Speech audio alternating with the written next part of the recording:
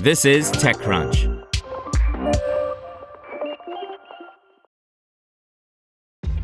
This episode is brought to you by ShipStation.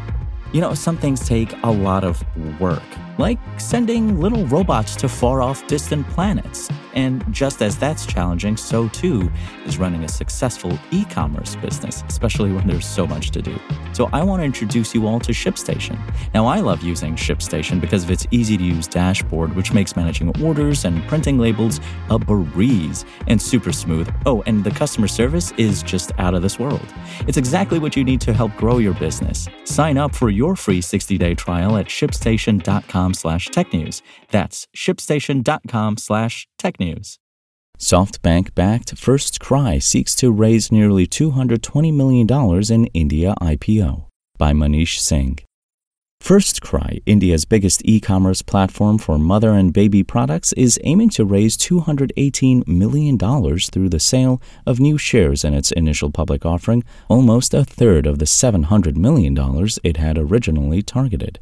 Brainbees Solutions, the parent firm of online baby product marketplace FirstCry, wrote in a draft prospectus filed with the local market regulator that some investors, including SoftBank, NewQuest, and TPG, plan to sell some shares as part of the IPO. The startup is eyeing a valuation of about $4 billion, down from its previous $6 billion target last year, according to a person familiar with the matter.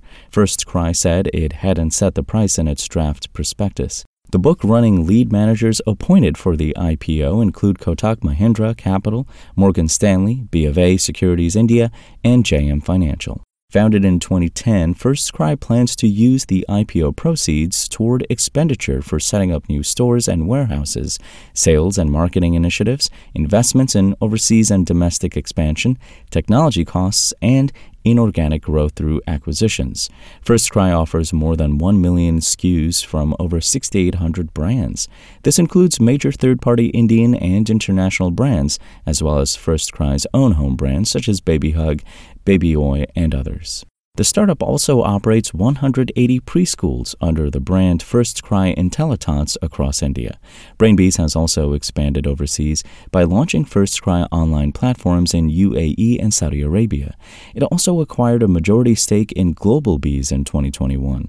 FirstCry reported more than doubling its total income to $688.4 million in the financial year ending March 2023, up from $302 million from the same period a year ago. In the financial year ending March this year, its losses had ballooned to $58.3 million from $9.4 million from a year ago. Want to learn how you can make smarter decisions with your money? Well, I've got the podcast for you.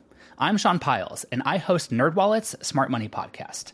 Our show features our team of nerds, personal finance experts in credit cards, banking, investing, and more. And they'll help you make the most of your money while cutting through the clutter and misinformation in today's world of personal finance. You'll get clarity on strategies to help you build your wealth, invest wisely, shop for financial products, and plan for major life events. Listen to NerdWallet's Smart Money Podcast wherever you get your podcasts.